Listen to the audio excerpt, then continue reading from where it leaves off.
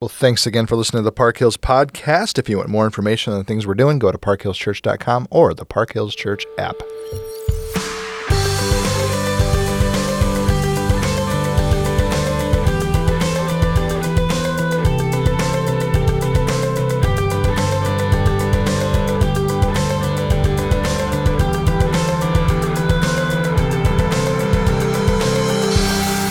Zephaniah chapter 3. It's kind of weird to teach a book and get through it in 5 weeks. Yeah, it's a shorter book, so Totally. it works. But yeah, after we just got done with Mark in like 6 months. Yeah. Doing this many verses in one shot and basically almost being done with the book is pretty wild. Yeah. So it's kind of fun. But I'm enjoying the book. One of the concepts we want to talk about, this is mentioned in the sermon briefly, but we want to dig into it just a little bit more here and kind of paint some pictures for you. Let me go to chapter 3, verse 3, and then I'll read verse 5 and then verse 7. So I'm just going to read them one after another, but I'm not going to tell you what verse I'm on as I read it. But here's what it says. Her officials within her are roaring lions. Her judges are evening wolves that leave nothing until morning. The Lord within her is righteous. He does no injustice. Every morning he shows forth his justice. Each dawn he does not fail, but the unjust knows no shame. I said, surely you will fear me. You will accept correction. Then your dwelling would not be cut off according to all that I've appointed against you. But all the more they were eager to make all their deeds corrupt. And so we jump into this in the sermon, the idea that a carcass left over in the morning, or this idea of eagerness is really based on this concept of just waking up first thing and just jump into doing injustice and doing terrible things. But that's in stark contrast to the Lord, who every morning he shows forth his justice. Each dawn he does not fail. What an interesting thing. And I think it keys into so many different things in the whole Bible, but specifically the Old Testament, that might be fun for us to spend a little time here circling on. So, Alex, what you got? Yeah, just looking at this concept here of eager, I'm looking in my good old BDB. That's Brown Driver Briggs, a book that we read for Hebrew. A lexicon. Yeah, for that term eager there. To rise early, to make an early start. It's used in Hosea 6:4. Your love is like a morning cloud, like the dew that goes early away. Early away is that eager there. And having been in the Middle East, that dew does leave very early. Yeah. The sun starts to come up no matter what month you're in. And it being a desert, that dew flips and goes away real quick. But it's such a distinction between the many places in Scripture where we see morning mentioned as like a positive, like in the idea that the first thing you do sets the tone for the rest of your day, and then therefore life, right? Like the way I live my life is set by the first thing in the morning, and typically that's a good thing. Like we're told to that God's mercies are new in the morning. We'll dig into that and things like that. But here it's like, oh man, they leave nothing till the morning. And they're all the more eager to make their deeds corrupt. Which is playing with a couple different ideas. The one that I think is most important is, if you think back to Genesis 1, it always says there was evening, then there was morning, the first day. And what a Jew thinks about when they're thinking about their day, because most people are surprised that to a Jew the day starts in the evening, right? So Shabbat begins on Friday evening and goes till Saturday evening. And the reason for that is, in the Jewish mind, and there's tons of commentaries on this in the Jewish world, they believe their day starts with rest, which is a kind of a neat callback to what God does at the end of the 7 days, right? He rests and then goes forth after that. And so in their mind, they're joining him in rest for the first part of their day, and then that eagerness is the first thing they're supposed to do for the day. It's how they first operate out of their rest. And so there's two issues with these guys. First of all, they're leaving nothing for morning, and they're being eager to do evil in the morning. But then secondarily, they're also working all night, stripping it to the bone. Yeah. So they're not actually resting on their own. They're not doing what they're supposed to do. They are digging in their heels, so to speak, pushing back against God's ways, God's thinking, and then it makes this just really nasty picture of they are the worst of the worst. Yeah, it's like the intentionality to do wrong is highlighted. I think a lot of times I feel like the wrong I do, I didn't mean to do it, or I wasn't thinking at the time. Like, oh yeah, I made a mistake. I'm sorry. I wasn't really thinking, or I didn't think about your perspective, or it just kind of came out of my mouth, or something like that. But here, there's like a more of an intentionality, right? Her judges leave nothing until morning. Like you don't accidentally end up in that situation. They're all the more eager to make their deeds corrupt. Like this is their desire, to do what is wrong. Yeah, and I mean the fact that they're roaring lions and evening wolves. It's instinct, right? It's just who they've become. They've become so unjust that they can't even think of how to do justice. And then, so flipping that then, there's so many passages in Scripture that we could jump to, and you mentioned one a minute ago, right? His mercies are new every morning. The way that Zephaniah says it here is every morning he shows forth his justice. Well, that's beautiful, right? That's a little different than his mercies are new every morning, but it's the same concept. Or Psalm 90:14, satisfy us in the morning with your steadfast love, that we may rejoice and be glad all our days. That's just it's just a good idea to think through, like God opening up, his goodness to us, and we have access to it first thing in the morning. How neat would that be if we just thought about that in the morning? You wake up. I know a lot of people that wake up in the morning and they're not happy to be awake. Mm-hmm. My children, for example, right? They're the big ones. Or then it says this. This is Psalm 143, verse 8. Let me hear in the morning of your steadfast love, for I trust in you. Make me go the way I should go, for to you I lift up my soul. Or like you said, the mercies are new every morning. So this idea that really what God is doing is satisfying us in a rest, and then we are meeting him, joining him in his mercy and his goodness, and then going about our day. What if we had that attitude toward life? It would be a totally different way of thinking, I think, for a lot of us. Yeah, because that idea, if you're doing it in the morning, you are doing it throughout the day. Mm-hmm. Like it's setting that tone for the day. It's not, so many of these idioms in Scripture are not just a one-time thing, When Jesus quotes Deuteronomy 6, talk about them when you sit up and when you lie down, when you walk, when you do all these things. The idea isn't like every time I stand up now, I need to quote a verse or say this or think about it. And every time I lay down, it's the idea of no, like there are two categories of life: sitting and lying down, or standing and lying down, whatever. Yep. Do it all of those times. And this is like in the morning. Do it in the morning, because then it happens the whole day. Yeah. Even a negative example is like when Jericho was rebuilt, right? Right. You know the story where it's like anyone who builds this, their son is going to die when the gates are set and when it's started and when it's completed, and kind of the idea behind it is, and probably everyone in between, like the completion. It's kind of that concept here. If this sets the tone for your day, this is all of your day, not just check the box when you wake up. Yeah. There's a saying that's floated around in some of my friend circles and elsewhere, but this idea that they chose rage, right? Or they chose anger today. That's usually set forth really early in the day. You can tell if somebody's just going to choose rage today. Mm-hmm. They're going to be angry. They're going to just be terrible. What if we could flip the switch or the script in our own mind and go, no, I'm going to be of the Lord today. I'm going to do things the way the Lord would want me to do them. I think that'd be really neat. Which really leads us into, I think, the bigger question and a bigger sense that we're going to get all the way through the rest of chapter 3, but we thought we'd start talking about some of the bigger themes right now. And it goes back to chapter 1 and 2, this idea that there's an injustice that's happening. And when we think about injustice, we think about oppression. Those are really, those are big themes that we're going to deal with this week, next week, and the week after. And then how we respond to it, what we do, what God is going to do to it. But justice is not just an easy thing to unpack. I think some of us think justice should happen all the time. And then we get a speeding ticket and we're like, man, I really wish I didn't get justice on this. You know what I'm saying? Yeah. But it's even more complicated than that, right?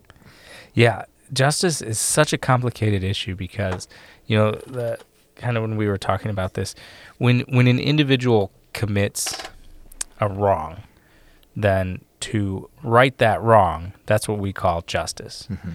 But justice is such this complex web of righting wrongs, and it's not all at the individual level. For example, if somebody commits a crime and we say, okay, because of their crime, justice should be served, and in our system that justice is incarceration, and that happens, well, then you say, well, justice for that person, but what about for all of the people around that person? Like, is that justice for them that now, a parent is no longer there, or a spouse is no longer there, or a son or a daughter is no longer there and not contributing in the way that they're, how is that justice for them? Sure. And so that's where we can't, justice isn't just like a one-for-one, like, okay, everything you do, there's like a certain measure of justice that you're given right away, and like check that box and now you move on, because it's so complex. And again, somebody commits a crime, and is the justice for them, or maybe, two people commit the same crime. Well, maybe they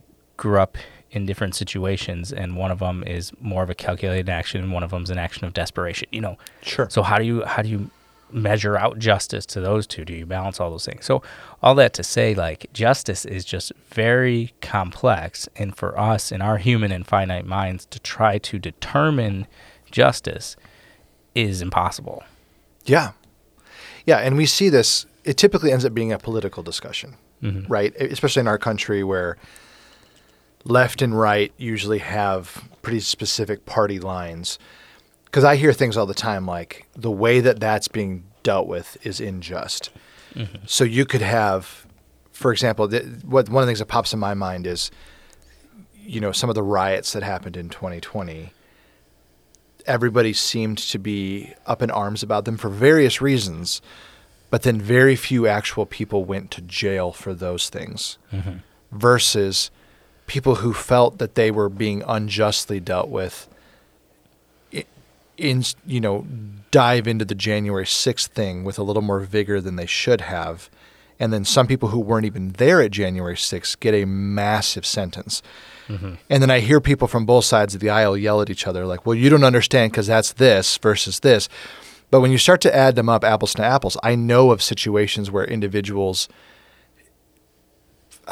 stop a government proceeding and don't have any punishment, and then the other side does the same thing, it seems, and then do receive a massive punishment, or again aren't even there. And then so this question of justice becomes a big deal, but then at the same time you're also stepping back going, but none of them are right. Yeah. There's some part of this that I think, if we're really honest with ourselves, we're always trying to do a tit for tat thing, like it's just, this is the way it's supposed to go, you need to be fair, this needs to go this way. Well, I've dealt with my own children, both of them, differently for the exact same thing that they both did the same thing, but I dealt with one of them more harshly than the other because I could sense that the one's heart was in a different place than the other one's. Right. Which we're going to get into in this book, and then especially when we get to Habakkuk as well in a couple of months. But there's this thing of there is an element of intentionality that you have to assess, you have to think through. The problem is, you and I can't assess intentionality correctly. Right. At least not fully. Not 100% of the time. Right. Yeah. Because we're finite people. Right. And that's where, without digging too much into other books that we're going to get into, I'll just briefly mention Job here. That's part of like when God takes Job and says, look, have you ever seen where I keep the snow before I've said, no, you haven't? Okay, you don't quite understand. And I think it's a similar concept for us. Now, that doesn't mean that we should just throw human justice out the window and be like, we don't care, do whatever you want. But it's just a humbling reminder to me that, justice is so complex. It reminds me to do what is right. Like speeding ticket. Suppose I drive too fast, I get a speeding ticket.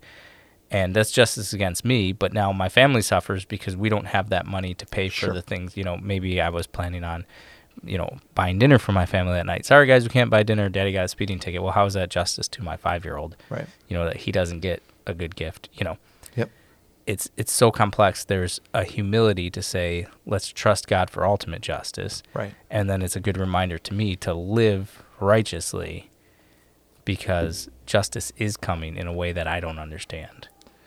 Which speaks into a concept that it's a little bit nebulous and it's hard to fully see in Scripture, but it's there and it's really important. Even back to Job's situation, there is agency and responsibility given to God's creatures, right? If we're going to talk about rule and dominion, humans are given rule over the earth. We're given dominion over the earth. A lot of times the things that we want God to be just for are actually people misusing their own sense of justice or misusing their own sense of authority or rule. And there is an injustice there that does need to be dealt with. But sometimes I know people who get angry at God because God seems to be unjust because someone is being mean to them or someone's doing something wrong. And that's really that person's responsibility less than it is God's responsibility. Right. And we want God to step in and fix the problem. Let's say using the silly illustration, there's far more important ones that we could talk through that we don't necessarily need to get into. But back to your speeding ticket, that officer has the opportunity to give you mercy in that moment if they wanted to. And if they did, you might thank God for the mercy, even though God may not have entered into the equation as much as you'd like him to. Mm-hmm. But at the same time, you could be thankful that God provided you this gift. But then on the flip side, if that person gave you a ticket and you're like blaming them for it, it's really your fault. It's you operating under your agencies, doing things the way you'd want to do them, and then receiving the justice for it. But now you're mad at God that it's unjust that you had to do this ticket, and that's just ridiculous to me. Yeah, because we would never think like, when I did get the ticket, oh, thank the Lord for his justice. Right. Be like, oh man, I'm so glad the Lord was just to give me a ticket for. It'd be so great if we did act like that, though. Yeah, but that's the thing, and I mentioned this off the air, but I saw this meme floating around that was, I can't remember what the pictures were, but the first line was, why doesn't God deal with all the evil in the world? And somebody looking like confused or angry, and then the next line was, why is God punishing me? Mm-hmm. Like, and same like look of confusion, and it's like, we do that all the time. We're like, God, deal with evil. We see evil in other people. We're like, God, deal with evil. And then when God deals with evil in our lives, we're like, why are you punishing me? Why are you doing this? And we see that with, I think, in the bigger picture, like the Old Testament, people will accuse God of being this genocidal maniac because he tells Israel to wipe nations out. Like, oh, wipe out nation, that's genocide. Like, how could God be this genocidal maniac who's like, wipe out these people? But then you see the evil that these nations, as a group, as a collective, as a community, did, and you're like, shouldn't they be punished for that? Shouldn't there be justice? If you have a group of people, a tribe or a nation, and remember, these aren't nations of 325 million like the U.S. is right now. These Correct. are nations of thousands where their ritual, habitual practice is to take babies and throw them into bonfires. Sure. Because they think their gods will then be favorable to them. Yeah, like where's justice for those babies? Right. And you can apply this to today. That same concept, right? I mean, we're watching, as we're recording this, we're watching Israel press into Gaza and try to deal with the tunnel system underneath Gaza City. And the question that I hear from a lot of people is, how can you possibly stand up for Hamas, which I don't, but this is not like a, I'm not advocating that we stand up for a terrorist organization, but it's way more complicated than that. While Hamas, what they did is totally despicable and deserves to be dealt with, the question Israel has to ask, and this is part of the reason why it took so long, I think, for them to actually invade into the area, is who's innocent that's going to be in the way of this. And then you've also got an organization that might have run out. They definitely ran out and slaughtered a bunch of people needlessly and did just a terrible terrorist act. But now it seems like they're backing behind their women and children, saying, well, don't hurt us. Yeah. So then you go, well, then if we hit you and we hurt a woman or child, who's actually at fault there? Where is justice in that? But then if you don't do anything, where's justice in that? There's no justice whatsoever in that. And then if other groups jump in and say, we're actually going to support Hamas because they don't agree with Israel's handling of the Palestinian question, I'm not advocating for it, but I understand where they're coming from. It doesn't mean they're right. It doesn't mean there's anyone that's right here. But I understand the question, and it makes me go, justice is not a simple A, B, right, or this equals this, what would be the proper response to what happened on October 7th in Israel? Yeah. How do you not defend your own nation? At the same time, if I were a Palestinian who's not actually connected with Hamas, I'd be like, well, why am I in the crossfire between Hamas and you? And you might say, well, Hamas, is in charge of Gaza, so clearly you elected them in. Well, they elected them in 2006, and Hamas has not held an election since then. Mm-hmm. So in many ways, this is a terrorist organization who's now running a group of people in really terrible conditions, squalor. And I can make the case for that years from now, if Hamas does disappear and you're able to liberate Gaza, you might actually end up in a better spot down the road. But I also can imagine another group just swooping in and making it even worse. And so then it's like, what's the justice in that? Should you do anything? And there's no answers. Yeah. Yeah, I was listening to the radio this morning, and they were talking about Israel bombing a refugee camp and killing people in a Palestinian refugee camp. Sure. And they're interviewing a Palestinian who's talking about, like being afraid and things like that. And you look at that and you're like, man, this is wrong, right? Like, yep. But then, like, as a passing comment at the very end, they're like, Israel said that they hit 2 Hamas generals in the refugee camp, and that's why they did it. And then they moved on. And then they're like, then you're like, well, wait a minute. You have your military generals hiding out in a refugee camp. So I'm not conversant enough in this whole conversation, partly because neither one of us really are. Yeah, and good news is hard to find. Like that, I think that's part of it, because everything we listen to is swayed on one side or the other. But like my discerning mind in that moment was like, oh. Like, you can't just throw that out there, because, like you're saying, you have an organization that attacks a country and then goes and hides in the refugee camp. Mm-hmm.